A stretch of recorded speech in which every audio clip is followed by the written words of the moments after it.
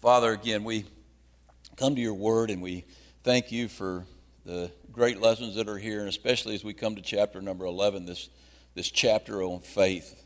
And there's just so much here that we can glean about faith. We all talk about our faith, but do we really know what faith is? Is our faith really real? I mean, is our faith strong? Is our faith weak? Lord, how do we make it strong if it is weak? You're going to teach us some of these things through this text today, Lord, and you're going to give us the greatest definition of faith there is anywhere to be found right here in the book of Hebrews. So, Lord, if anyone has any questions about what faith is, how they apply their faith, how important faith is, I just ask that we begin to see that as we study the book of Hebrews today, because Lord, we know that your word says it's impossible to please you without faith. We have to have faith. So teach us about faith and all that goes with it. I ask you to do that by the power of your Holy Spirit today. I ask that in the name of Jesus Christ. It's in his precious name that I pray. Amen. Yeah, if you got your Bibles, again, turn to the book of Hebrews, and we are coming to that great chapter of faith, Hebrews chapter number 11. Hebrews chapter number 11. And not only do we get a great, I think the most profound definition of faith you can possibly get. We get several axioms of faith, but also we're taken into the hall of faith, and we're given a peek at these great characters of the Old Testament, these women and men who were great because of their faith. And we'll learn some things about them that we don't see elsewhere in the text. So we're really heading into a really exciting chapter in Hebrews chapter number 11. Now, the author actually set this chapter up for us back in chapter number 10. And really, you could actually take those last verses in chapter number 10 and tie them. You could skip the chapter break because they really belong to the first part of chapter number 11. Remember what he said in verse number 37 of chapter number 10. He said, for yet a little while, and he, Jesus Christ, who is coming, will come and he will not tarry. In other words, Christ is coming soon. And the things that we believe that we can't see now, he's coming soon, and when he comes, we're going to see those things. The things we hope for, they're going to be fulfilled. And when we see him, we're going to be like him. But look what he says in verse number 38. He says, but now, and I add the but there, the conjunction there, but now, how do the just live? The just shall live by faith. Until he comes, we're to live by faith. Who are the just? Who are the just? The perfect ones, the saints. You're the just. How did you become just? You were made just by the blood of Jesus Christ. That's what he's been teaching us in these first 10 chapters, that Christ has made us just. He's made us righteous. It's just as if we didn't do it. Our sins and lawless deeds, he remembers no more. And so how do we live? How did we get justified? First of all, what did you do to get justified? You believed. So it's by faith you were made just. So how do you live the just life then? By your own efforts? No, you live by faith. We don't live by sight now. We live by faith. We were saved by faith, and now we live by faith. And look at what he says in the last part of that verse. But if anyone draws back, my soul will have no pleasure in him. In other words, if you quit living by faith, then God will have no pleasure in you. If you draw back to your old life of sin, if you draw back to your old life of religion where you live by sight, if you look at the Old Testament religion and you look at a lot of the religions of the world, they're made in such a way that you worship by sight. Everything is done by sight. Well, we don't live by sight. We live by faith. And if we draw back and we try to earn our salvation, or we try to earn our relationship with God, then God will have no pleasure in us, zero pleasure in us. Now that would tell me if he has no pleasure in me, then probably I'm not saved. Because if I was saved by faith, then I'm going to live by faith. That's a lesson that we learn real quickly if we're truly born again believers. It's by faith we believe in God. It's by faith we're saved. It's by faith we're sanctified. And it's by faith we're glorified. It's by faith we're drawn into the very presence of God. And so our faith is everything. We rest in Christ for everything by faith. And so that means all of our religion is based upon our faith. Listen to what Martin Luther said. He said, God the Father has made all things depend upon faith. He's made all, did you catch that? He's made all things depend upon faith. So that whoever has faith has everything. Whoever does not have faith has nothing. Without faith, you have nothing. Without faith, we're told in verse number 6, it is impossible to please God. And so faith is pretty critical. Pretty critical to our salvation, pretty critical to our Christian walk. It's pretty critical to who we are. So we ought to understand what faith is. What is faith? What is faith? I ought to ask somebody in here to give me their definition of faith. What is faith? Trust? That's close. That's what I think most of us would say. The dictionary definition of faith is complete trust or confidence in someone or something. Did you get that? Complete trust or confidence in someone or something. Do you know what that dictionary has unwittingly done? You know what it's done? It's pointed us to Jesus Christ for all faith. Because Jesus Christ is the only one you can have complete trust in. Some of you might trust the government, but I don't completely trust our government. I don't completely trust our president. I think he might lie on occasion. I think all presidents might lie on occasion. All politicians might lie on occasion. You can't completely trust your friends because at some point your friends are going to fail you. You can't completely trust them. It's hard to put complete trust in anything. You certainly can't put complete trust in your pastor. Amen. Y'all usually say amen on something like that. But, there's people that think somehow that the pastor can solve all your issues. I can't solve anything. All I can do for you is point you to the one who can solve your problems. You can't trust an airplane. Completely trust an airplane. How many of you fly? My wife flies a lot. Well, you get in an airplane, you can trust that airplane to get you from point A to point B, but you can't completely trust it because sometimes airplanes go down. That's the scary thing about flying. I'm not afraid of flying because I'm going to go up as the airplane's going down. But you can't completely trust airplanes. You can't completely trust your car to get you from one point to the other. Cars break down. I was talking to a guy the other day. He bought a brand new motorcycle. And he was on the way. It was an Indian, by the way. He was on the way home. I'm lying. It was a Harley.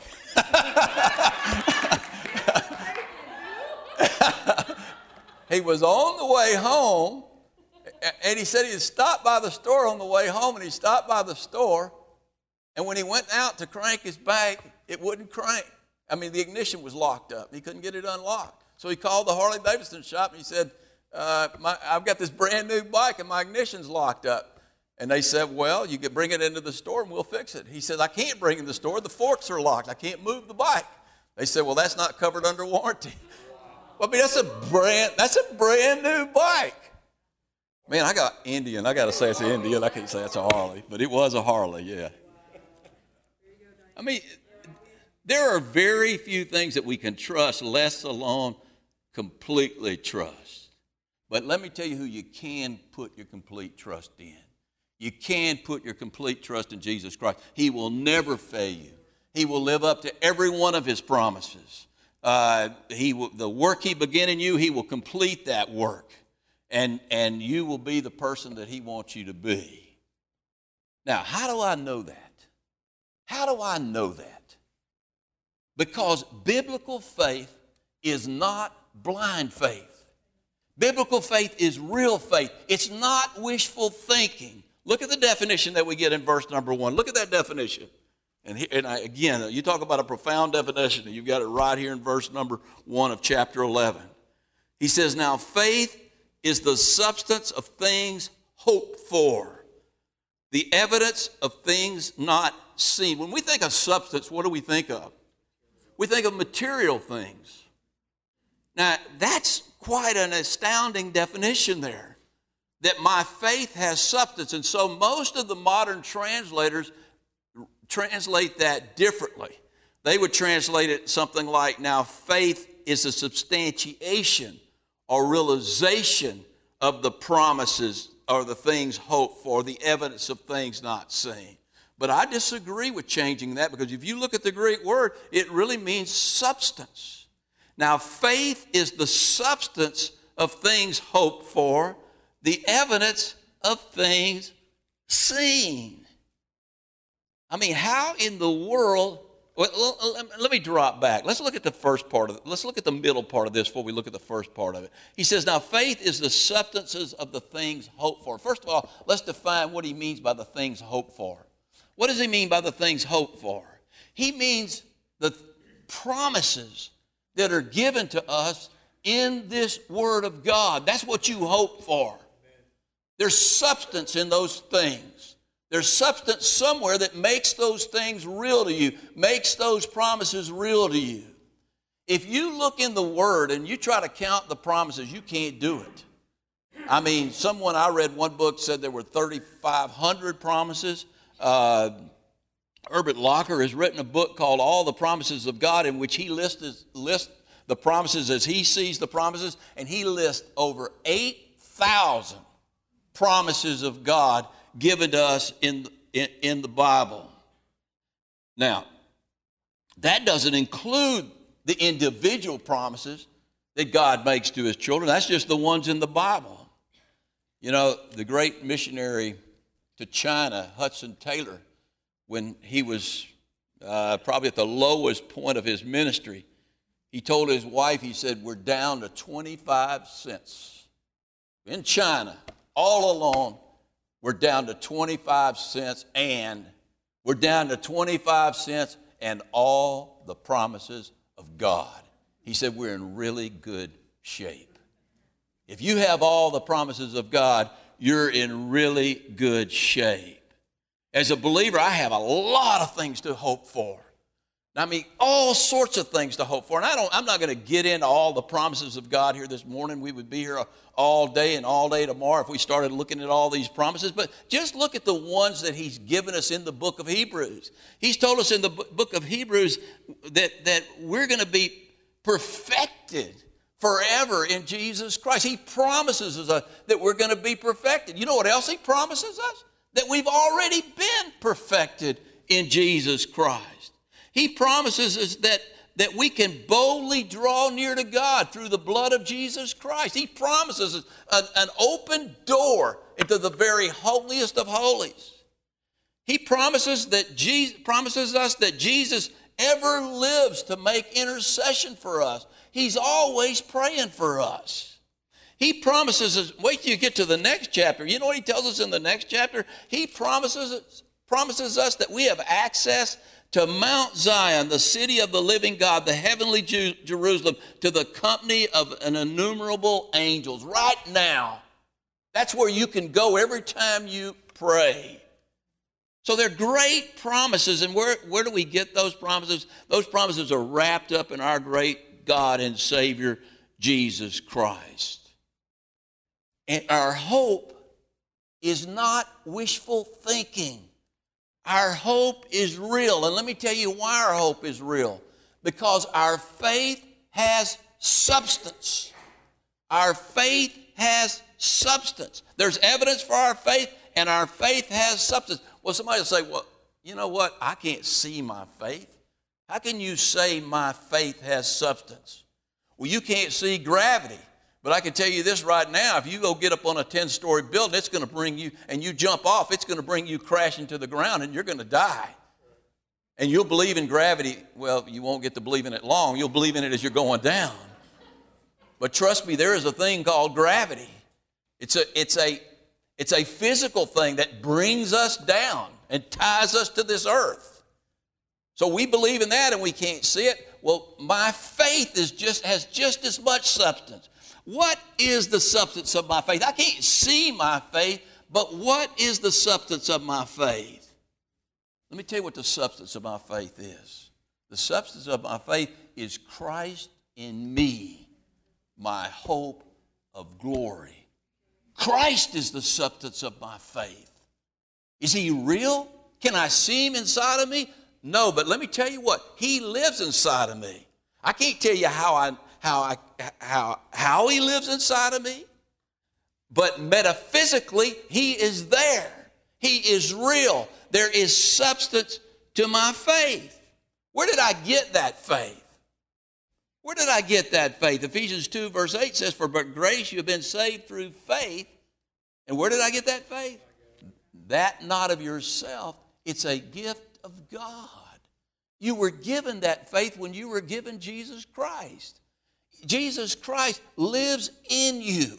You can't see him, but he lives in you. The Holy Spirit lives in you. You don't have two spirits living in you. You've got one Spirit. You have the Spirit of the Father, the Son, and the Holy Ghost living in you. Metaphysically, he is there. It is a real thing. There's substance in your faith. Now,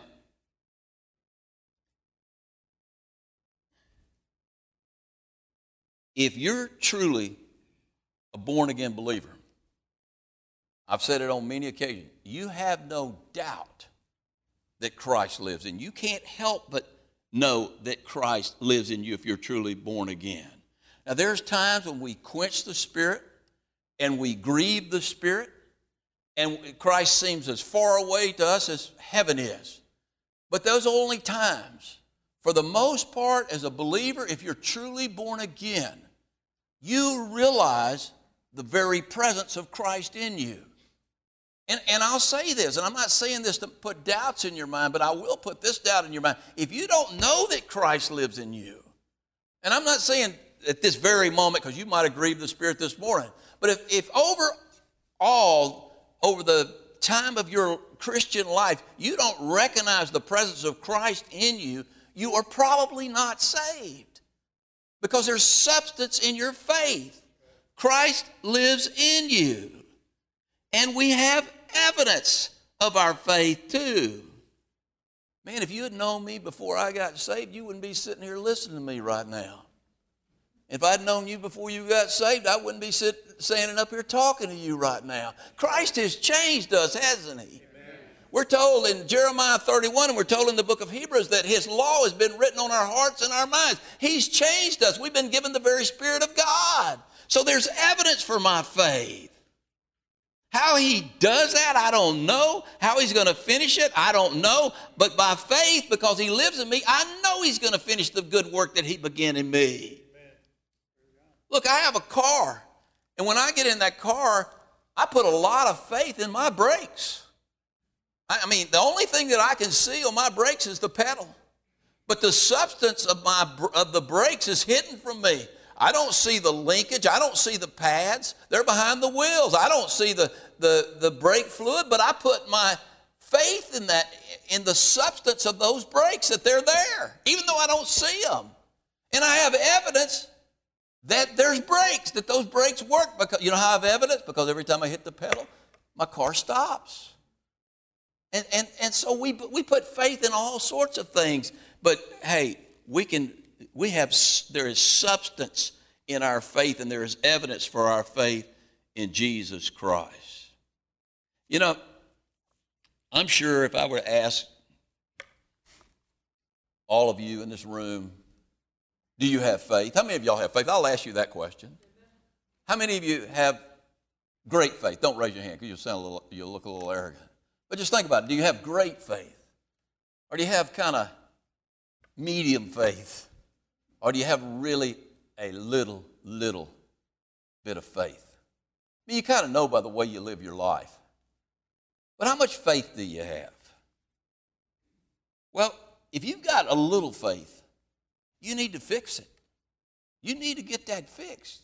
Because I'm going to tell you, it's going to affect every aspect of your life. This is a rough world we're living in. And you've got to live. How shall the just live? They're to live by faith.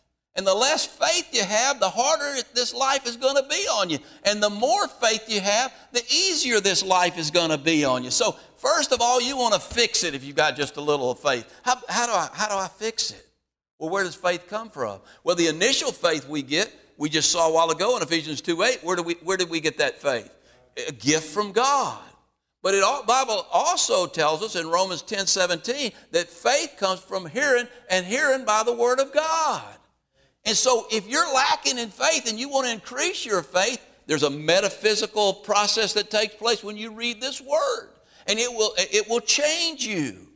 And it will make your faith grow stronger. The second thing that we have to do if we want to build our faith is to exercise our faith. James says in chapter 1, verse 22, be doers of the word and not just hearers only. I mean, we're to live by faith. And as we live by faith, God gives us evidence that our faith is real. He gives us evidence that these promises are true. He gives us evidence that this word really works in our life. And so our faith grows stronger and stronger and stronger. And we want strong faith. But let me give you the really good news. And y'all have heard me say it. I heard Bridget mention it this morning in her prayer time. As I've said on many occasions, the size of your faith is not what matters the most. It's the object of your faith that matters the most. I wrote down a little axiom here, and I believe it's true. No faith can be stronger than the object of our faith. No faith can be stronger than the object of the faith, but I want to reverse that. No faith, in some respects, can be weaker than the object of your faith. You can, either way, it works. Who's the object of our faith? Jesus Christ. Let me give you an example. Let's say you're a mountain climber, and you're climbing the face of this rock, and your safety rope is a piece of thread, just one little strand of thread. But you have all the faith in the world in that strand of thread. You just know that if you slip and begin to fall, that thread's going to hold you. I got news for you. I don't care how much faith you have in that strand of thread. If you slip, that thread's going to break and you're coming down to the ground. But let's say on the other hand that you're a mountain climber and your safety rope is made of 1,000-pound test nylon line. But you don't really trust that rope. I just don't think that rope's going to hold me. I'm scared. This is up too high and I'm going to fall. And if I fall, this rope's going to break. And I just know I'm going down to the ground. I don't care how little your faith is in that nylon rope. If you slip, that rope's going to hold you right there on the side of that mountain. That wouldn't be a very pleasant thing, but it's going to hold you there. And that's why a little faith is not a pleasant thing. Because, see, if we've got a lot of faith, we know God's going to hold us through whatever situation we're in. And so we're confident. Why would you not be confident in Jesus Christ? He is omniscient. He knows everything. He's omnipresent. He's everywhere. He's omnipotent. He has all power. All the power in the universe. That's who's holding you up. That's who's going to see you to the end. Oh, woe is me. I don't trust my rope. Doesn't matter. You can cry and bawl, cry and be a baby the whole time you're walking this Christian life, kind of like a lot of us, but He's going to hold you. He's going to hold you to the very end because He is the substance of your faith, and there's plenty of evidence that He's there. All right, let's go to verse number 2. He says, for by what's the it there?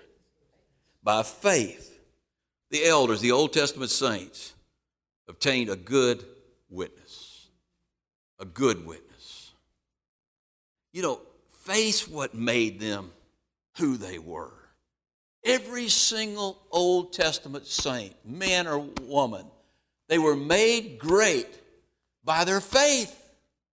That's why I love studying the Old Testament characters, because they're women and men just like us.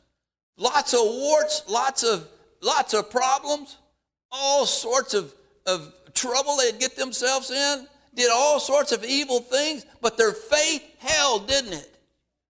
I mean, you know, one of the characters of faith, great characters of faith that I don't know, I necessarily like to study him, but this guy Lot. You know what Lot did? When it was time to divide up, you know, to divide, make a choice between whether you were going to go maybe to the more barren spot or to the lush spot with this great city, Lot took the spot with a great city and all the pleasures of this earth, the lust of the eyes, the pride of life. I mean, the lust of the flesh, he had all of that in Sodom. And he lived there in Sodom. I mean, how much faith did he have? He didn't have much faith, did he? But you know what? His faith held because his faith was in Jehovah God. And before that city was destroyed, he didn't get out of there. He never would have gotten out of there. He would have just been destroyed with it. But God took him out of there. God took him out of there because his faith was in Jehovah God. You study Abraham. Abraham's the father of faith.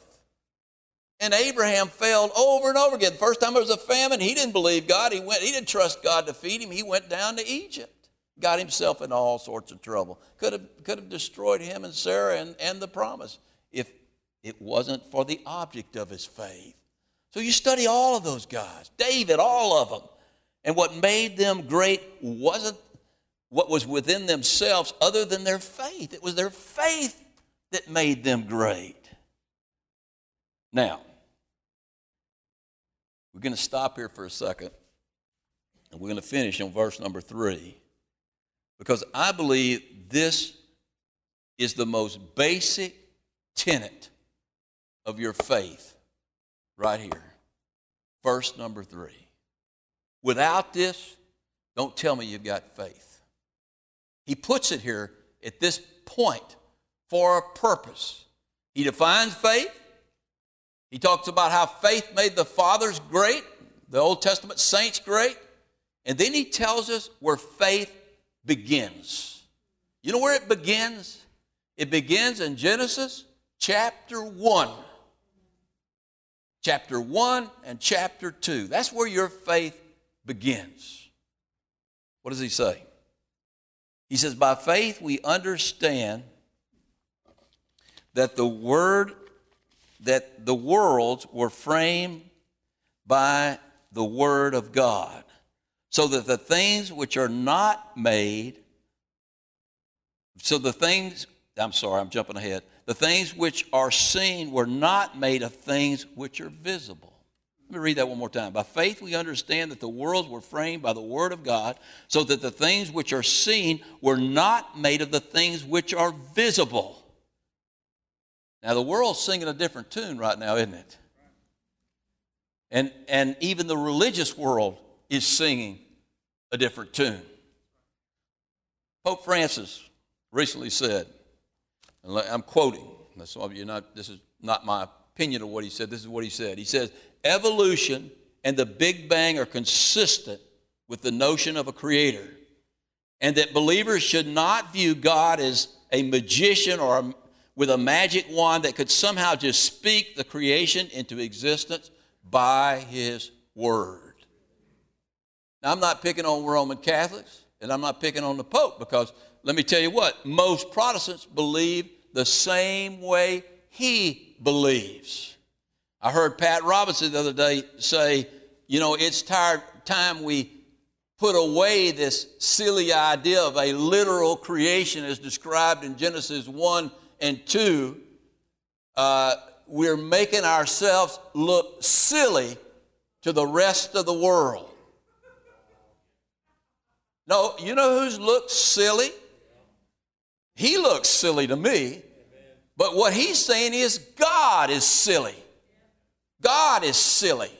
God doesn't have the power to do it as he describes he did it in Genesis chapter 1 and 2. By faith we understand that the worlds were framed by the word of God, so that the things which are seen were not made of the things which are visible. Now, wait a minute.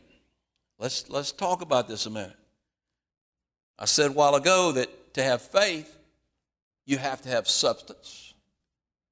And you have to have evidence. And a lot of people believe that the substance and evidence of science goes against Hebrews chapter 11, verse 3, Genesis 1 and 2. Is that so? What's the substance that secular modern science is saying created the universe? What's the substance behind the creation? Well, let me tell you what it is. It's called chance. Chance. Evolution, chance, Mother Nature. That's what it's called.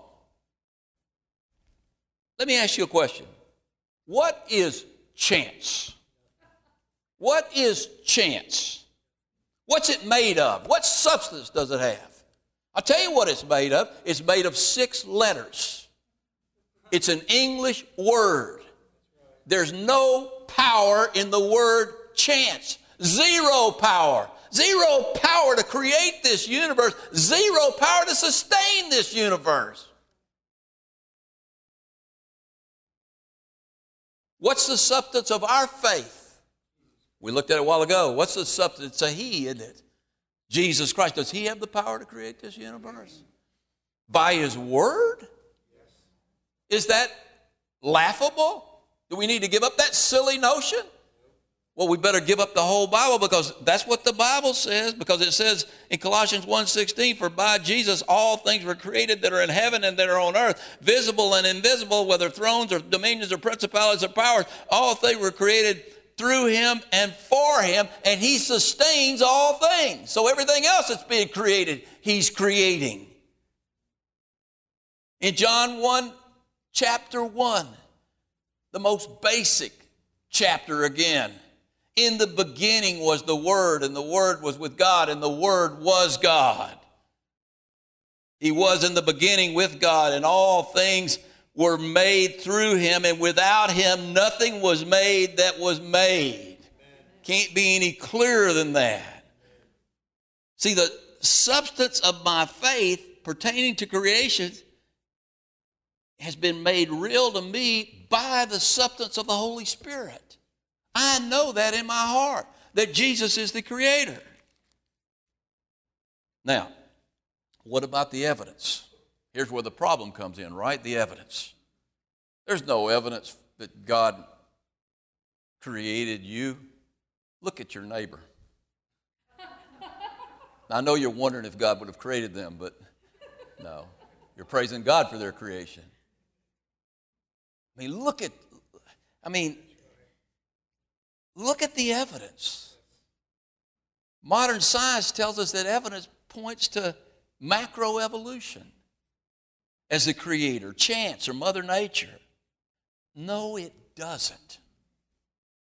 If that was true, where are the fossils of these transitional forms that they say happened over time? Where are the transitional forms now? I'm not have a wart that's becoming an eye in the back of my head. I would love to be able to see behind me. That would be a very practical thing. You would think over billions of years I would have gotten a third eye in the back of my head so I could see behind me when somebody's coming up behind me. Or an ear on top of my head so I could hear things better on top of me. It's absurd. There's no evidence for evolution. Look at the basic cell. I recommend a book to you highly called Michael Behe's book called Darwin's Black Box, in which he goes into the details of what makes up a cell and how it's a manufacturing system in and of itself. And how if one piece of that cell, that manufacturing system, is missing, the cell will not function. It had to all be there together at once. But let's assume that a cell did just pop into existence over billions of years. You give it enough time, then maybe you can say it popped into existence. And then it developed into a tadpole over billions and billions of years. Now, what would have to happen for that tadpole to continue on in its existence if it died off? Tadpoles don't live forever, regardless of what they might tell you in your textbooks. They don't live forever.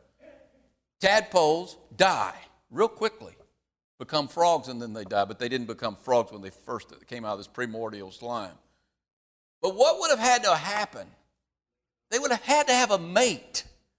They would have had to have productive organs.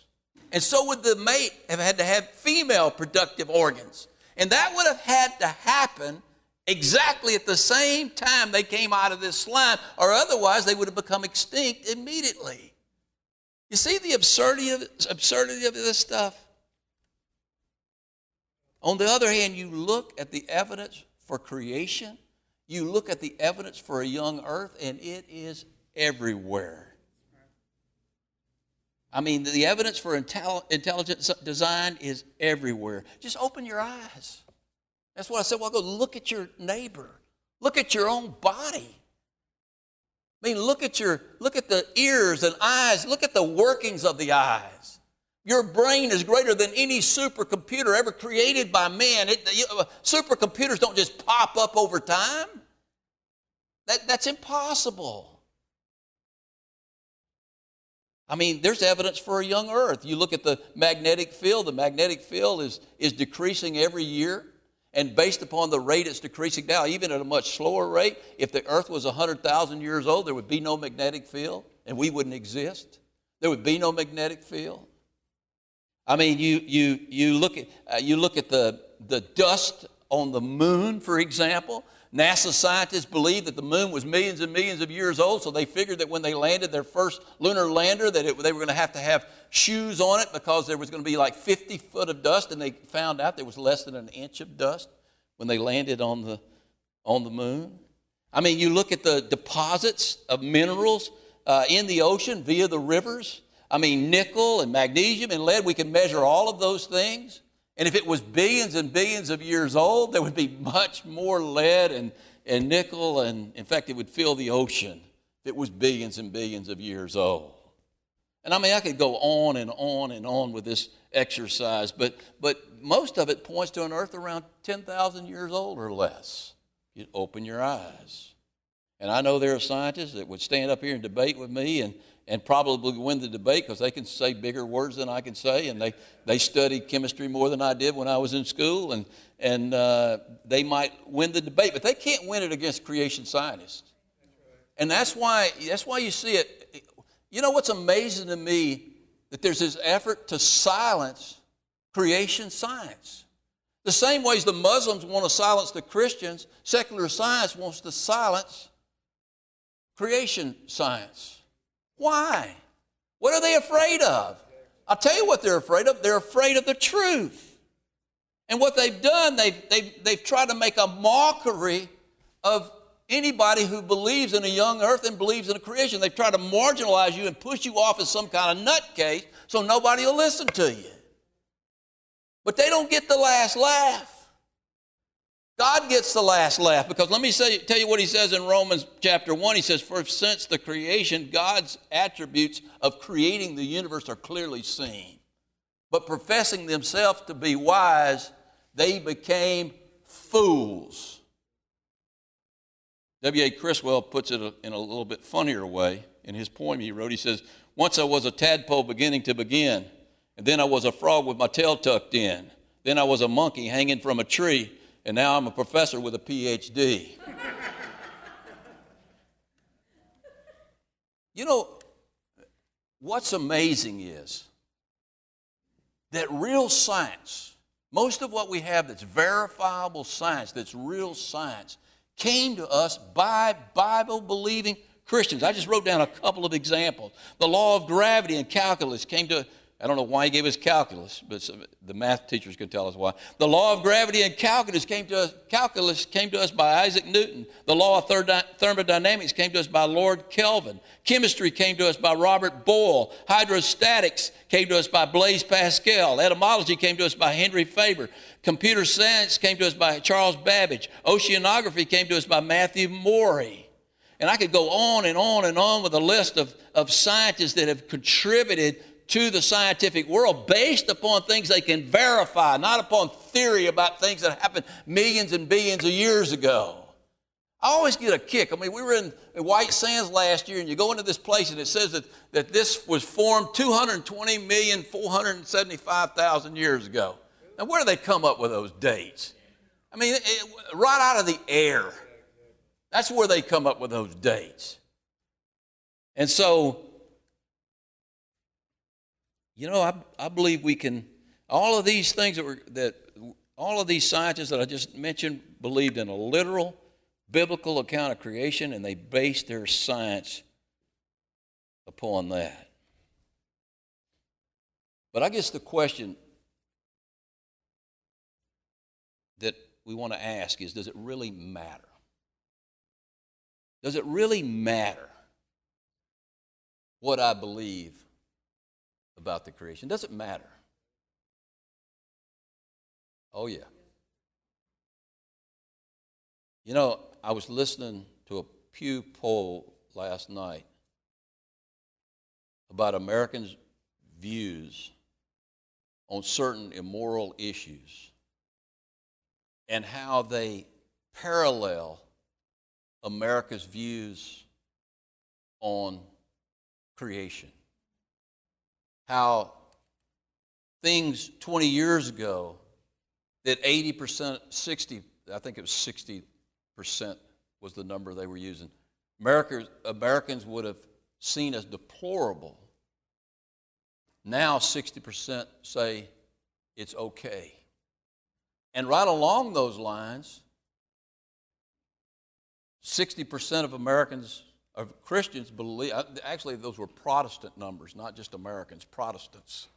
60% of Protestants 30 years ago believed in the literal Genesis account.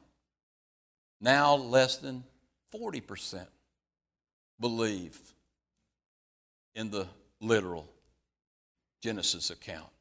Does it matter what we believe about creation? I believe it matters a lot because it affects what you believe about God.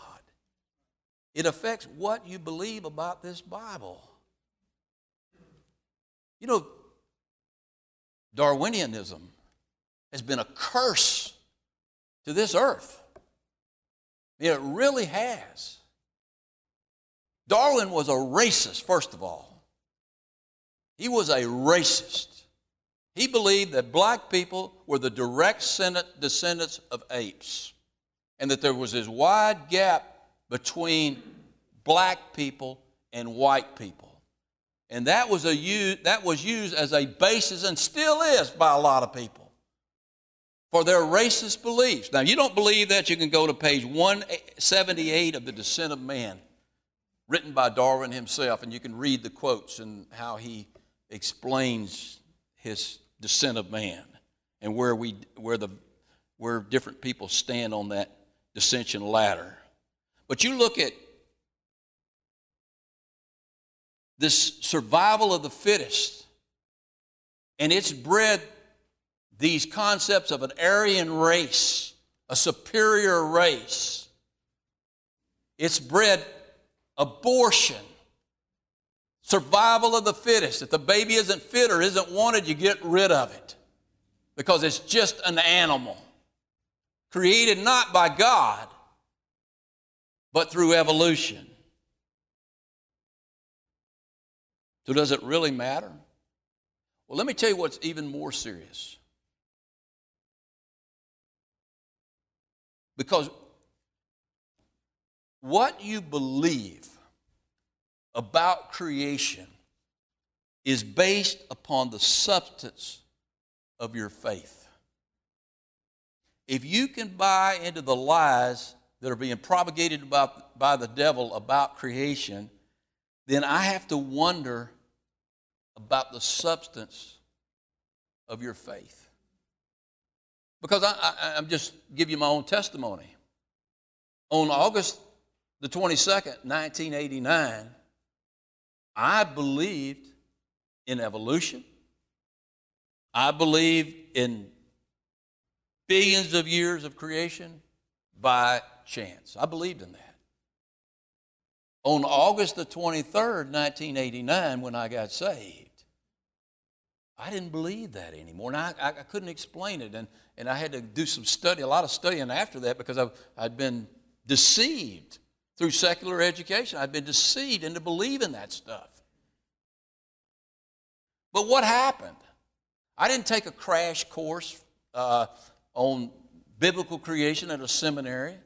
I didn't read an apologetic book by CMI. That isn't what changed my mind. What changed my heart and my mind was my substance changed.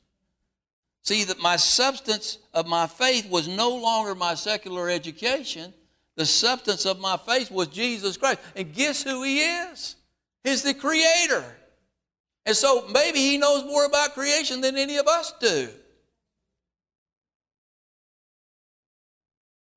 You know, I believe that what you believe about creation is the most basic tenet of your faith. If you don't believe God could speak the world into existence, how do you believe God can speak into your soul, His existence, and change you from a sinner to a saint? How do you believe He can do that? I mean, if you don't believe in the creation, how do you believe that His blood can somehow cleanse you from all unrighteousness? If you don't believe in the creation, how do you believe in a second coming of Jesus Christ? How do you believe in a millennium? And I mean, if you believe Genesis 1 and 2 are fairy tales, what about the atonement? Is it a fairy tale? I mean, you mark it down. People who don't believe in a literal creation account start ignoring the blood. They don't believe, well, we can get the blood out of here. They deny the power of the blood. They don't believe in the sovereignty of God. They don't believe in the providence of God. They don't believe in the spiritual gifts. And what they're doing in all practical ways is they're castrating God and making Him impotent. They claim to have a form of godliness, but they deny the power thereof. And you know what that is?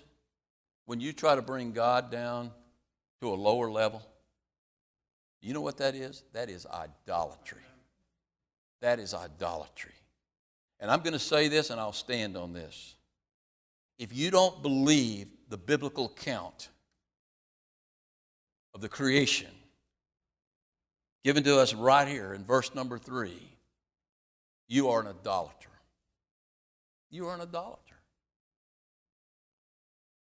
And it's scary to me because I don't believe that understanding the biblical truth about creation saves anybody. But I wonder if you're saved if by faith you can't believe it. Because where's the substance? Who's the substance of your faith? What's the substance of your faith? If the substance of your faith is Jesus Christ, then you're going to believe it by faith. Look what he says in verse number 3. We. Who's the we? The we is from verse number 19. But we are not of those who draw back to perdition, to hell, but of those who believe to the saving of the soul. By faith we're the we, those who have been believed to the saving of the soul. By faith we understand that the worlds were framed by the word of God, so the things which are not made, the things which are seen were not made of things which are visible. We believe that God spoke this world into existence by His very word. We believe it, and you can bank on it. Just like you can bank on every word in this Bible. Let's go to the Lord in prayer. Father, we just thank You for Your word. We thank You for the faith that You've given us. Lord, we realize that it's a gift, and we're not casting stones at those that don't believe, Lord, because we wouldn't believe if we didn't have that gift. Lord, but we see our society deteriorating before our very eyes because, Lord, this idea that you're not the creator, that evolution is the creator, this idea that you're not sovereign over the affairs of man, you're not sovereign over your creation, is causing chaos, Lord, in our world. And so, Lord, we just ask that faith that you've given us, Lord, that you make real to this lost and dying world, that you use us, not to point fingers, Lord, but to bring people to Jesus Christ. And that nobody can see these truths until their substance is changed, until their substance is no longer their education or their own beliefs, Lord, but Jesus Christ. And when they know Jesus Christ, they know his word is true. They know he's the creator. So, Lord, we just ask for a mighty move of your Spirit in this country, in our lives, and give us opportunities to share this gospel. We ask it in Christ's name. Amen. Name. Amen. Name. Amen. Name. Amen. Name. Amen. Name.